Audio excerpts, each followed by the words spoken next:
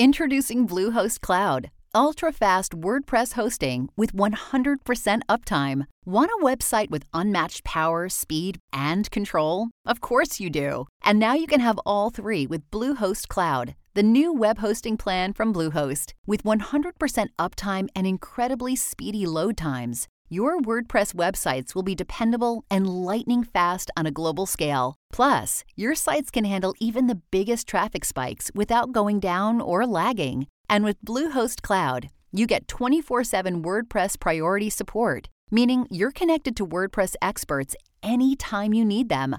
Not to mention, you automatically get daily backups and world-class security. So, what are you waiting for? Get Bluehost Cloud today by visiting Bluehost.com. That's Bluehost.com. This holiday season, add some sizzle to your holiday gift giving with the Kansas City Steak Company. The most tender, world-class premium steaks delivered right to your door. Take 15% off and free shipping right now at kansascitysteaks.com. Use promo code DR15. You know poop is coming, but you know you have nothing to fear. New Pampers Swaddlers with Blowout Barrier helps prevent up to 100% of leaks, even blowouts. Fear no leaks with Pampers Swaddlers. And download the Pampers Club app today and earn Pampers Cash. Redeem your Pampers Cash for exclusive Pampers coupon savings and rewards. Click or tap the link now to learn more. Only redeemable via Pampers Club. Redeem Pampers Cash, no cash value. American Border Patrol officer was injured. All 4 border crossing bridges in the area have now been closed. It comes on one of the busiest travel days of the year where there are heightened concerns about possible terrorist attacks. The FBI and a host of investigators from both the U.S. and Canada are at the scene now to investigate the cause of the incident. We'll speak to multiple national security experts throughout the hour about what happened and what comes next. This also comes as Israel and Hamas agree to a 4-day ceasefire that will pause the fighting in Gaza and allow the release of at least 50 hostages. We'll take you live to Israel with the latest. Thanks for being here with us on The Hill. I'm Mike Vaquera, joined today by Chris Stirewalt, News Nation political editor and senior fellow at the American Enterprise Institute, Ashley Davis, former George W. Bush White House and Homeland Security official, Scott Bolden, former D.C. Democratic Party chairman, and Morgan Ortagus, former State Department spokeswoman under the Trump administration. The Hill on News Nation starts right now.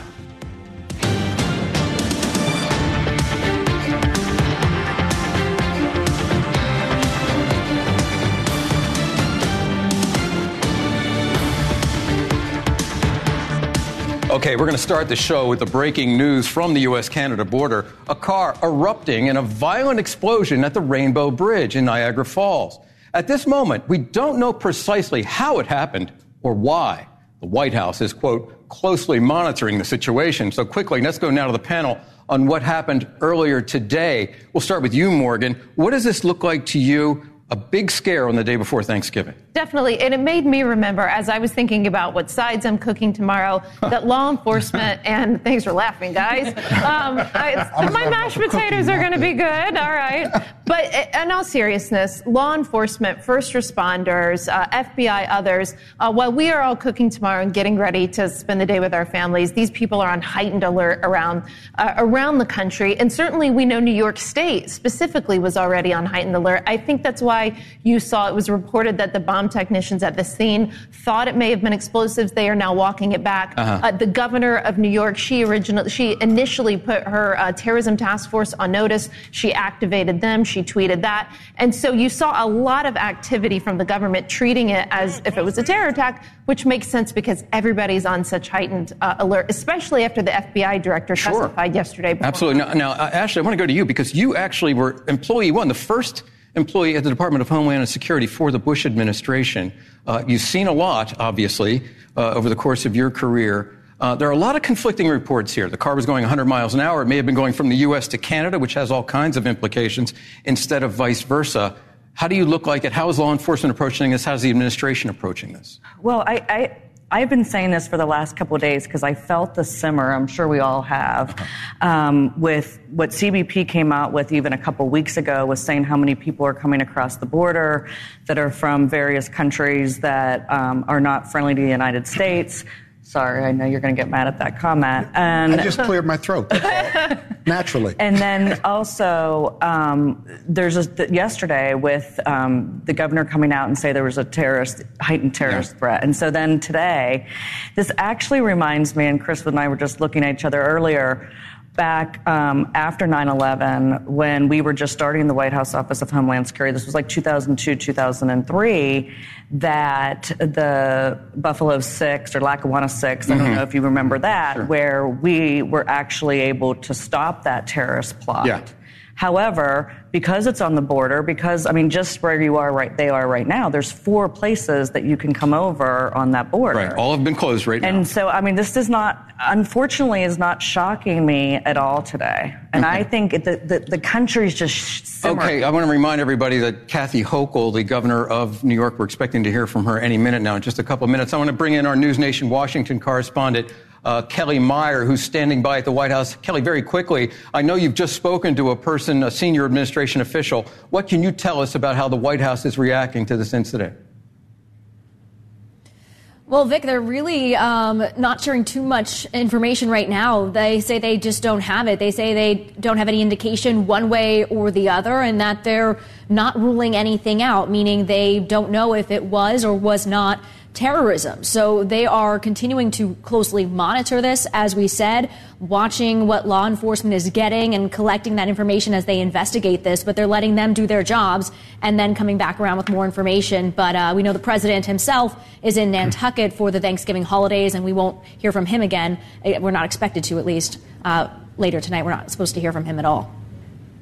And we know that the president is monitoring the situation. What has the White House told us about other administration officials? What kind of comment are they making at all about this situation? We know that they're looking at it closely. We know that there's no clear evidence one way or the other about the intention of these people in this car, these 2 people who are now apparently dead, having gone airborne, according to a lot of the eyewitness accounts and some of the photographic evidence that we've already seen from the scene. Tell us precisely what they tell us the president is doing as he's in Nantucket as this situation unfolds. Yeah, they're saying that he's just monitoring this. We know that the president has been making calls throughout the day on a separate issue. Obviously, we've been following the hostage deal, so he's been making calls to leaders in Egypt and Qatar. But as far as this, they just are saying that they're monitoring it. I spoke with the National Security Coordinator spokesperson, John Kirby here, saying that he spoke with NSC Jake Sullivan, and that they just continue to follow the situation closely, but aren't revealing any other details yet, or if they know of that at all. We just heard from Senator Schumer, the majority leader on Capitol Hill, saying that he was briefed by the FBI and says, quote, nothing's been determined on their identity or motive. So a lot of information still unknown at this hour, Vic. Absolutely. A lot of questions out there. Gentlemen, Scott, Chris, I'm going to go quickly to our guest here since we may hear from the governor very quickly. And joining us now for more insight is the former Homeland Security Department advisor and the CEO of Sentinel Security Solutions. His name is Charles Marino, and we thank you, Charles, for being with us today in this breaking news situation. You're also the author of a new book entitled Terrorists on the Border and in Our Country. Let me just ask you, at first blush here, given the sketchy details and the conflicting reports, what do you make of what's happening there on the Rainbow Bridge at Niagara Falls? Yeah, I think we need to first explore the backdrop, which has all of us looking at possible terrorism here. It's the United States has never faced more threats from more places at any time in our history. Against the backdrop of open borders, our southwest and northern borders are seeing increases in special interest aliens from locations of concern. We're seeing increases of those on the terrorist watch list. And we're seeing conflicts in the Middle East involving 2 terrorist organizations and more, Hamas and Hezbollah, proxies of Iran. And we know that the threat level is elevated here in the United States. The FBI Director Wray has stated so publicly in front of Congress, describing our current threat level as at a whole nother level. So there's a lot of concerns here. And unfortunately, we don't have a specific conclusion yet as to whether this was deliberate or tied to terrorism. But right now, it doesn't look good.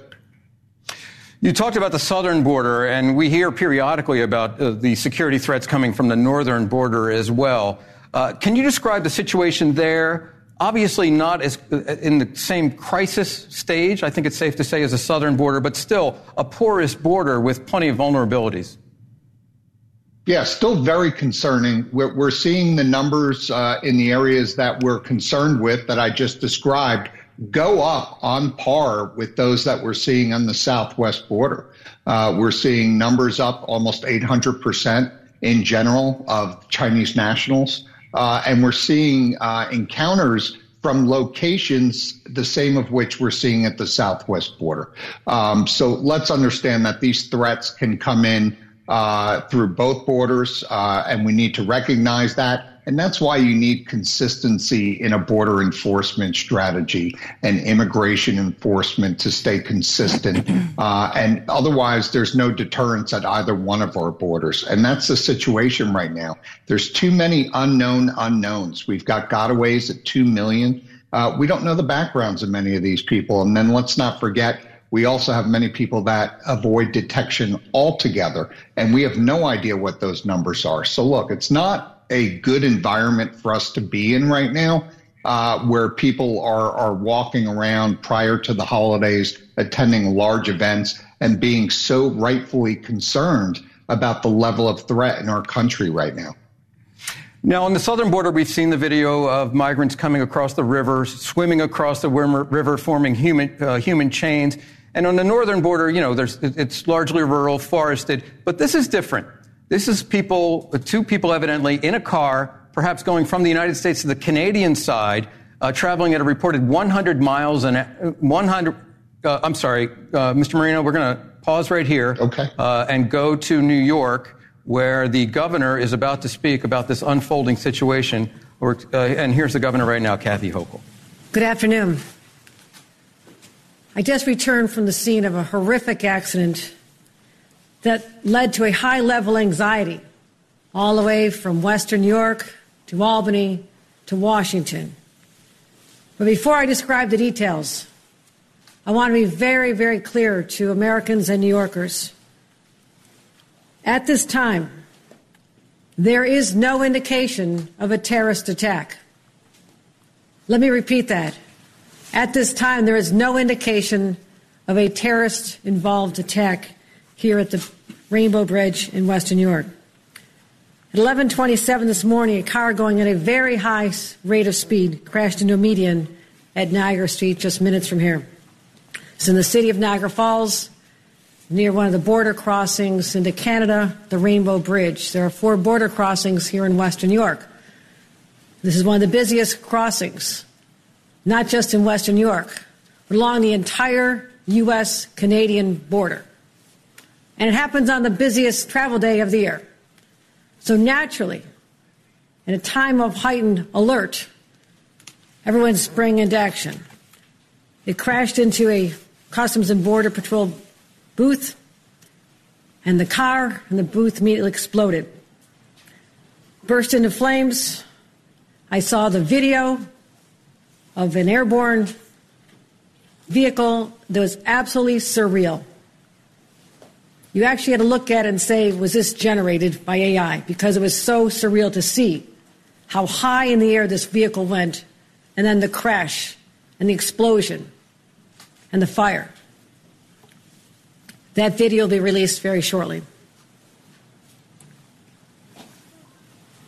As I said, we're not aware of any threats to this area, but I state the caveat that the investigation is ongoing. If you can imagine, this vehicle basically incinerated. Nothing is left but the engine.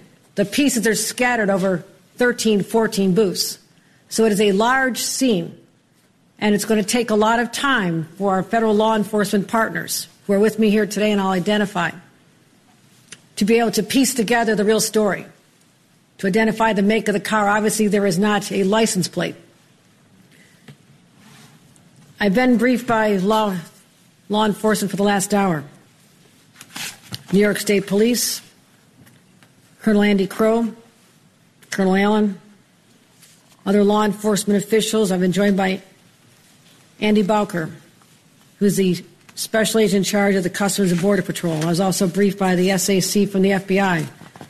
Also is on the phone with Secretary of Homeland Security Mayorkas. The FBI Director, Christopher Wray, has reached out. The White House has reached out. My staff has been in communication with all of them. I spoke with Senator Schumer, Senator Gillibrand, Congressman Higgins, local law enforcement, as well as local elected officials, because the world is watching to find out what happened here. And again, at a time when there's such high anxiety, stress levels are already high, and we've been on heightened alert since October 7th. That's why it's so important for me to stand here and tell the world, based on what we know at this moment, and again, anything can change, there is no sign of terrorist activity with respect to this crash. We have identified that this is a local individual, a Western New Yorker. 2 individuals died in the vehicle. The Border Patrol individual working in the booth was injured. The booth literally protected that individual. They went to the hospital with minor injuries and have been released.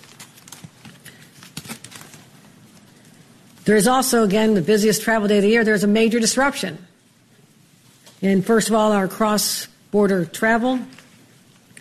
Right now, the Rainbow Bridge will remain closed while law enforcement continues investigation. Again, this is a large, widely scattered scene, and we're trying to identify all the elements to make sure that there is no unforeseen situations that we need to address before we can open again to the public. We're going to make sure the public is safe before they go back on the Rainbow Bridge. Also made sure the structural integrity of the booths, also very important. Our state DOT will be involved in that as well. The Whirlpool Bridge and Lewiston Queenston Bridge opening early this evening, probably open by now. Can anybody confirm that? Yeah. We're open now. Okay. They are open now. There's been a lot of people trying to get across. I appreciate that. The Peace Bridge, which was open, is already reopened a half an hour ago. For those traveling by train, unfortunately, Amtrak has temporarily suspended its cross-border service between New York State and Canada. And the Buffalo Airport, despite early reports, the Buffalo Airport was never closed and everything is normal. Domestic flights are still active. There has been no cessation in service there. What I want to do at this time is extend my extreme gratitude to all of our partners, Customs and Border Patrol, Homeland Security, FBI, our state police, local sheriffs, Niagara County, Erie County, all stepped up to assist in trying to identify what exactly transpired here beginning at 11:27 a.m. this morning. They gave up their time from their families. They showed up. They reminded us that there are people who put on a uniform every single day, put themselves in harm's way. The people out there on that bridge, in the immediate aftermath of what happened, unknown, the source, the cause of this explosion, were out there doing their jobs. So I want to pause to give them just the gratitude of a governor and 20 million New Yorkers who sleep better at night because of their willingness to do this. They run toward danger. They should be with their families today, but they will not be. This investigation will go on for a number of days, and that's why we will not have any further answers at this time as to the individuals involved, the deceased, any motivation, and there's a lot of unanswered questions. But at this time, we just need to dial down the temperature right now. And that's what I plan to do as governor. Just let everybody know all is well. We're investigating. More information could arise, but based on the preliminary investigation, no sign of terrorist involvement in the horrific explosion that occurred here in Western New York. Any questions? Governor Hochul, can you explain what you're basing that determination on, that there was no terrorist activity here, and instead calling this a horrific accident? That's based on my briefings with experienced law enforcement, with the FBI, Homeland Security, and the Customs and Border Protection. They brought experts. They're still analyzing this, but there's been no indication based on any online threats, anyone taking credit for anything, all the usual areas you look to identify whether or not there's a group involved. At this time, you're going to hear me say this at this time, right, a dozen times, because it is still unfolding. But I didn't want to leave the public with a lot more anxiety than they need to have at this time. So I just want to be perfectly clear. There is no evidence to show at this time that this was a terrorist activity. There is no evidence at this time that this was a terrorist activity. And that's what I want to make very clear to the public, just to calm everybody down. This is really important because based on what's happening in other parts of the world, everybody is on edge. And this is an international border. And we've always felt the vulnerability there. But this was a I won't call it an accident. It has not been determined to be an accident. You don't know whether the driver was intentional in how they drove. We do not know that. All I know is there was a horrific accident. Well, I won't call it an accident. A horrific incident, a crash, an explosion, loss of life, but at this time, no known terrorist connection. Governor, we saw agents. Okay, there you hear the governor of New York saying we need to dial down the temperature. No evidence at this time. She said it several times that this was a terror attack, and certainly that is welcome news, not only in New York, but across the country as we head into Thanksgiving, really dialing down the temperature. She says it was a local individual behind the wheel. The car burst into flames. She described the video that she saw and will be released shortly as surreal, almost an AI reenaction of a car soaring through the air. So a horrific accident for sure. At least that's the way it seems right now. But again, at this time, with the caveat, at this time, no indication of a terrorist attack. I turn to the panel now. Scott, obviously a relief, but still a reminder that, the country is on edge. Yeah, a couple takeaways. As a former New York State prosecutor, a couple things. One, they've got to secure this location. They got to collect evidence.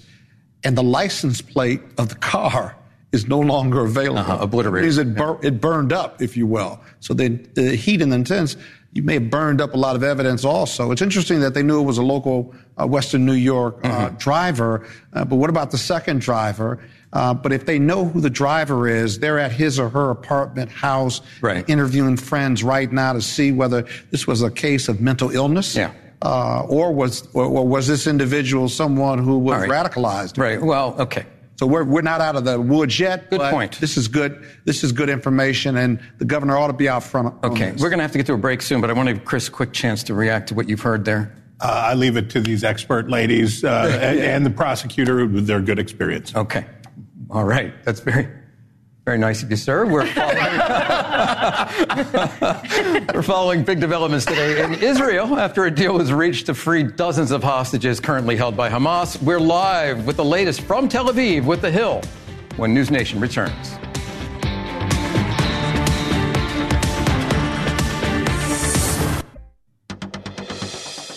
And welcome back. In Israel today, we are learning more details on that deal to release hostages, the when, the who, the how many, and the what next.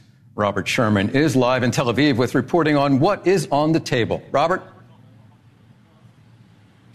Hey there, Mike. This just coming in a couple of minutes ago from the Israelis, but they say that we can expect that hostage release process to begin on Friday now. That's a delay compared to Thursday, which is when we initially thought that this was going to be happening here.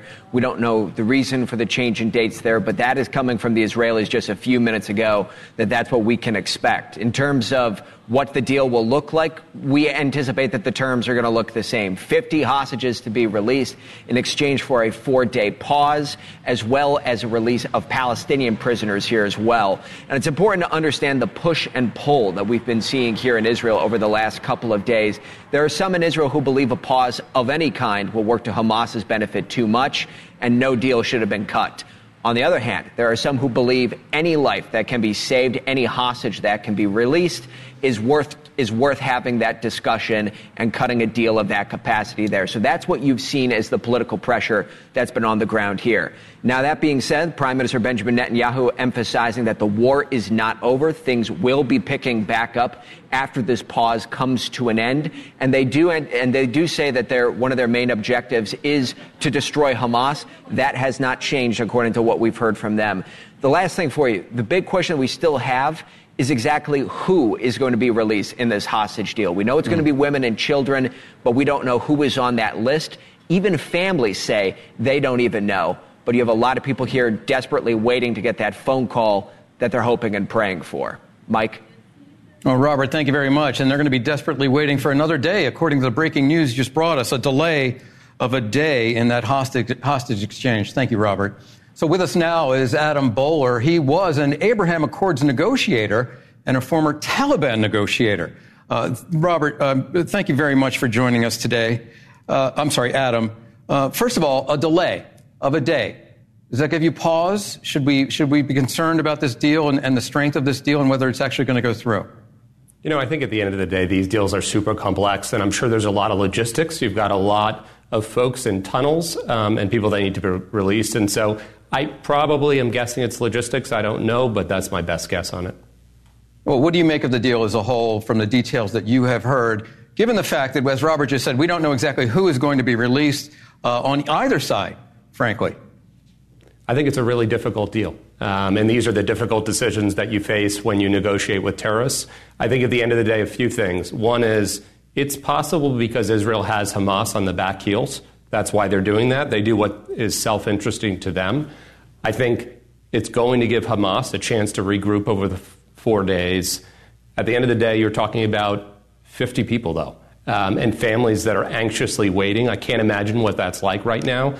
So I tend to err in favor of doing it. I think that's Israel's decision, and I support it. But it's difficult. There will be costs associated with it. Yeah. I want to ask you about Iran's foreign ministry. It arrived in Lebanon earlier today after one of the most violent days yet along Lebanon's southern border with Israel. How close are we to this conflict spreading? And I know this has been the fear since October 7th, but into a wider regional conflict. I think it's unlikely, mainly because Iran's not that strong. I think they're going to make noises like they always do. Iran works through proxies because they're too afraid to come up right against us. And you see it in what happened when we took out al-Soleimani. They didn't react in a very direct way. They shot a missile. It didn't hurt anybody. So think of them as kind of the bully that makes a lot of noise, that instigates others and gets other people in trouble, but doesn't punch back. So I don't think it's likely. I think you'd already see more action with Hezbollah. But I think they're going to be instigating constantly behind the scenes. Wow. A fascinating situation unfolding there and fraught every minute. Adam Boehler, thank you very much for joining us today. Thanks, Mike. Happy Thanksgiving to you, sir. All right, I want to turn now to our panel and get some reaction into what's happening on the ground in Israel. That delay, I don't know, when Robert just startled us with or broke just a minute ago, sort of gives you pause, Morgan. Yeah, I agree with Adam that there is so much always going back and forth in these deals. What really matters, I think, ultimately is getting these children home. It matters so much to the Israelis. Yeah. It matters to Americans, right? We know at least one of the American hostages is a 3-year-old girl who may be turning 4 soon. I have a 3-year-old daughter. And as much as we worry about the precedent that it sets with having basically 3-to-1 Palestinians released, and again, it's not innocent Palestinians that are being released. It's Palestinians who have been charged who have been, charged with violent crime or have been involved with terrorism. And of course, these are innocent Israelis who are doing nothing but enjoying their Saturday morning, not only their Saturday morning, their Shabbat morning, and it was a Jewish holiday as well. Politically, from the perspective of Israeli politicians, I don't know how you could keep your head on in Israel if you don't get these children home, if you don't get these women home. So they have to do that. Does it set a bad precedent, releasing so many Palestinians? Does it incentivize that behavior? Perhaps, but I think Israel's going to do whatever they can to get their children home. An incredibly difficult situation, clearly. Chris, let me ask you, the president is under an intense amount of criticism for being too soft on Iran, for putting too much pressure on Israel, to try to walk that fine line between the base of his party that is concerned about what's happening in Gaza and the bombing, and those who feel as though Israel is completely justified. How do you think that the White House is playing this, and will this have implications for the president's support? Does it put him in a difficult position? Well, it depends on how it goes. We're still almost a year away from the election, and whether or not this is still ongoing. We've talked on this show many times before about the need for speed. Biden is taking an extraordinary political risk by being so full-throated in his support for Israel.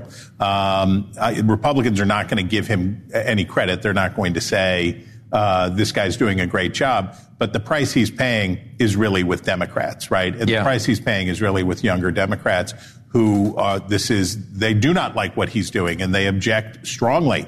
So Biden is taking a big risk here in doing so by dispiriting the base of his party. So he's heavily invested in results, and he's heavily invested in bringing this to as quick a conclusion as possible. Yeah, well, we all hope for that. Okay, thank you very much. And Morgan, thank you very much. Coming up, more on that car explosion that happened on a bridge connecting the U.S. and Canada near Niagara Falls. We'll speak to a retired FBI agent about how the investigation will be handled. That's next here on The Hill.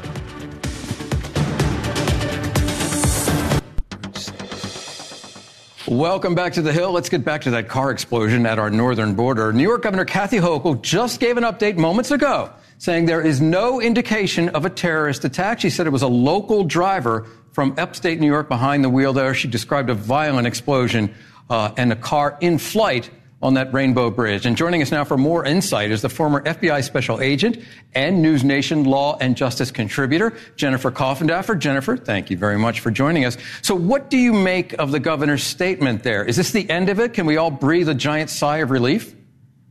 I think we can. As news reports were coming in at the end of the afternoon, we started to see that this was actually seemingly an accident where someone had accelerated to a large rate of speed, maybe even 100 miles an hour, hit a cement barrier, if you will, and then propelled himself up. And then that crash caused that huge incendiary explosion. So, yes, thankfully, it turned out the best it could, I think, in terms of not being a terrorism attack. And so what have we learned by the reaction from law enforcement? Everybody from the president to the governor to local law enforcement to the Prime Minister of Canada has reacted to this. Everybody obviously on edge here as we head into a busy holiday weekend, a busy travel weekend. What does that tell us about the heightened alert in this country and in Canada for that matter as we head into the holidays? Well, I think certainly based on the state of the situation in terms of Hamas and Hezbollah and what's happening in Israel, it's just a heightened sense of concern. And with Director Wray coming out and saying, listen, there's been a lot of chatter and there is a heightened sense of terrorism that could be forthcoming, we're certainly all on edge. So I think they took the appropriate measures. They got to a resolution fairly quickly, and then they disseminated that information to the public as soon as they could. And Jennifer, what else is law enforcement going to be investigating there before they can finally say that this was not a terrorist attack, that this was some sort of horrific accident? Well, I think they're certainly going to be looking at all of the information gleaned from that crash site. They're going to have to look at exactly how that car propelled. They're going to also be looking at these individuals. Who were they? Where did they come from? Where were they going? And they're going to be looking at their cellular communication. Were there any text messages that looked like there was anything nefarious going on? And I think they'll be able to put this to bed. Okay, Jennifer Coffindaffer, thank you very much for joining us on Thanksgiving Eve, and I hope you have a great holiday tomorrow. Thanks. Have a blessed Thanksgiving. Okay. All right, you too. Ashley, I want to turn to you, former Homeland Security officer, employee one at Homeland Security.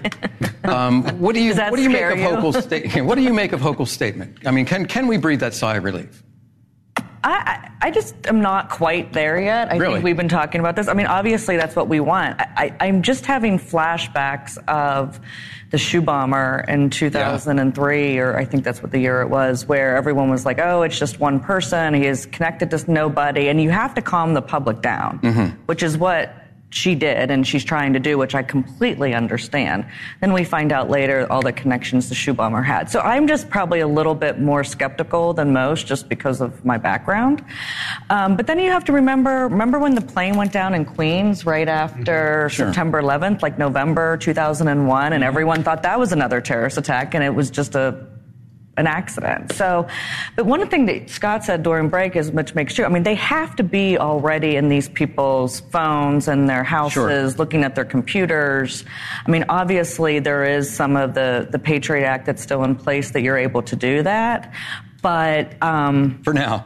Yeah. But I think that's probably why she has been able to come out and say something strong. But she also left the door open that... Right. She didn't completely rule it out, but she said there's no indication as of this moment. So... But if I were her, I would, before I said that, just from a political perspective, that she had made sure that she had backing from the people that... She perhaps knew things from law enforcement that she didn't divulge in public. Okay. We got to go. Leave it there. Coming up, hope in Hawaii 3 months after the deadly wildfire.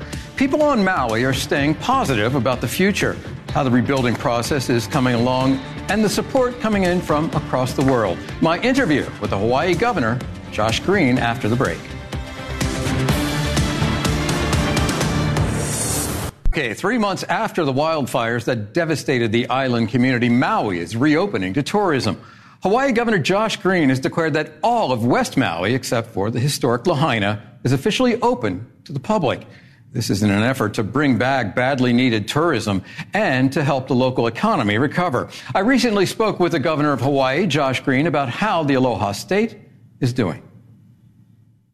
Aloha, Governor. Thank you for joining us on this Thanksgiving Eve. Let me ask you, it's been more than 3 months since the deadly Hawaii wildfires swept through Lahaina, and some residents say that there are no long-term housing plans for people who have lost everything and that they feel like refugees from their own homes. What's being done to help them? So we're in discussions to get a large number of the short-term rentals converted to long-term rentals. And my hope is that we will also construct over 1,000 small units like ADUs, alternative dwelling units, to help house people long-term. We have to build housing because no matter what, we're short on inventory. But right now we're humbly asking people who do Airbnbs to kind of convert over to long-term rentals. That would be paid for with state dollars and federal dollars, but we want people to be able to come out of the hotels.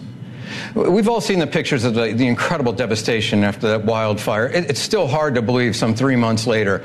What can you tell us about the people that lost their homes and their homes in particular? Is there any reparable damage? Is there any chance of anybody moving back into some of those dwellings? Almost no chance. There were 3,700 units that were destroyed, and right now we're getting all of the toxic profiles of the ash.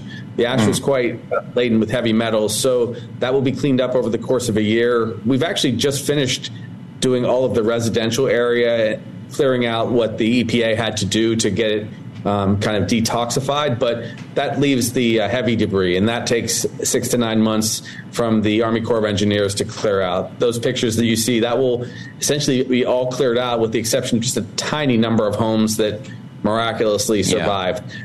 What we hope is that once we remove the debris, as long as the toxins are minimal, that we begin to give people permits to put temporary structures back on some of their land until they can build their homes completely. Mind you, there were 561 families that both owned and were living on their properties. Everyone else was renting, and we're doing our best to get extra inventory, but it's hard.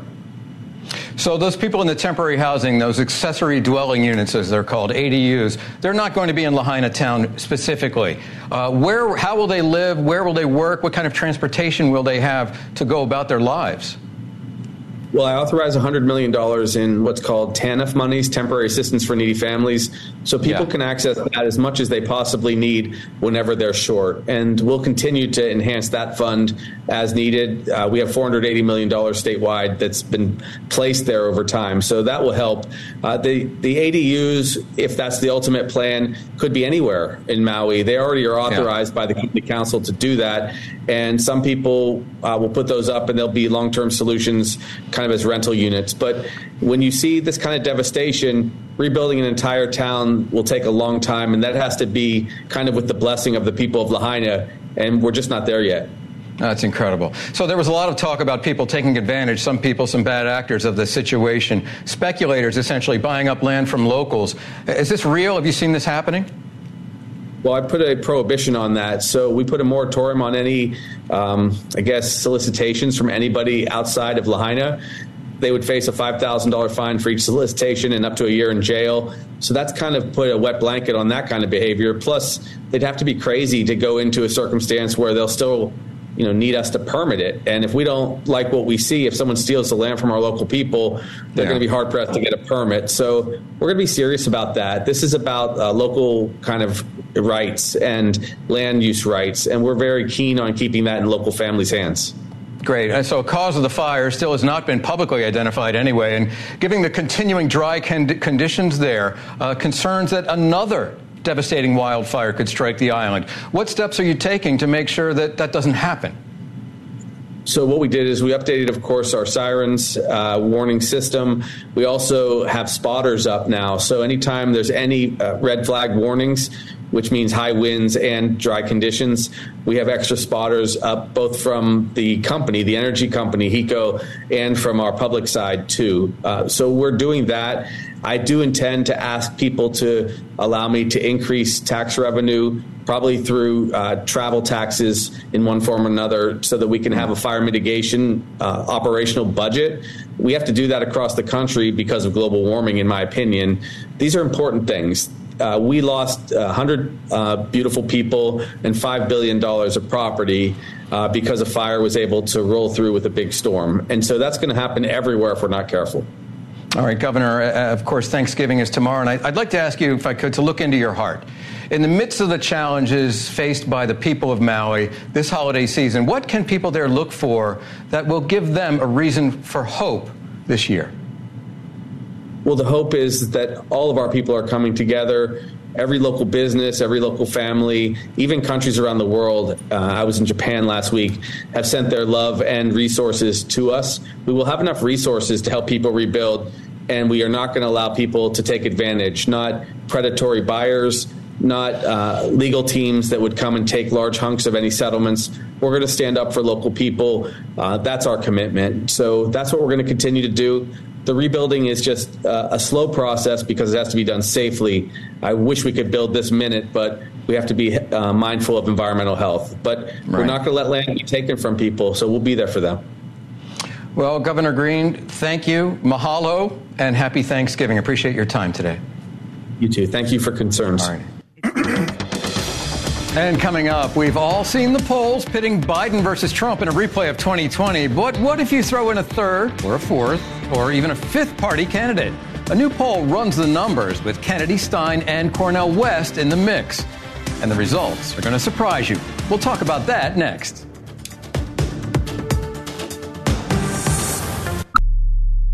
Welcome back. Let's turn now to the campaign trail. There's a new Emerson College poll that shows Trump leading with 42% support, Biden with 36%, and RFK Jr. with 7% in a theoretical presidential race. Might not be that theoretical.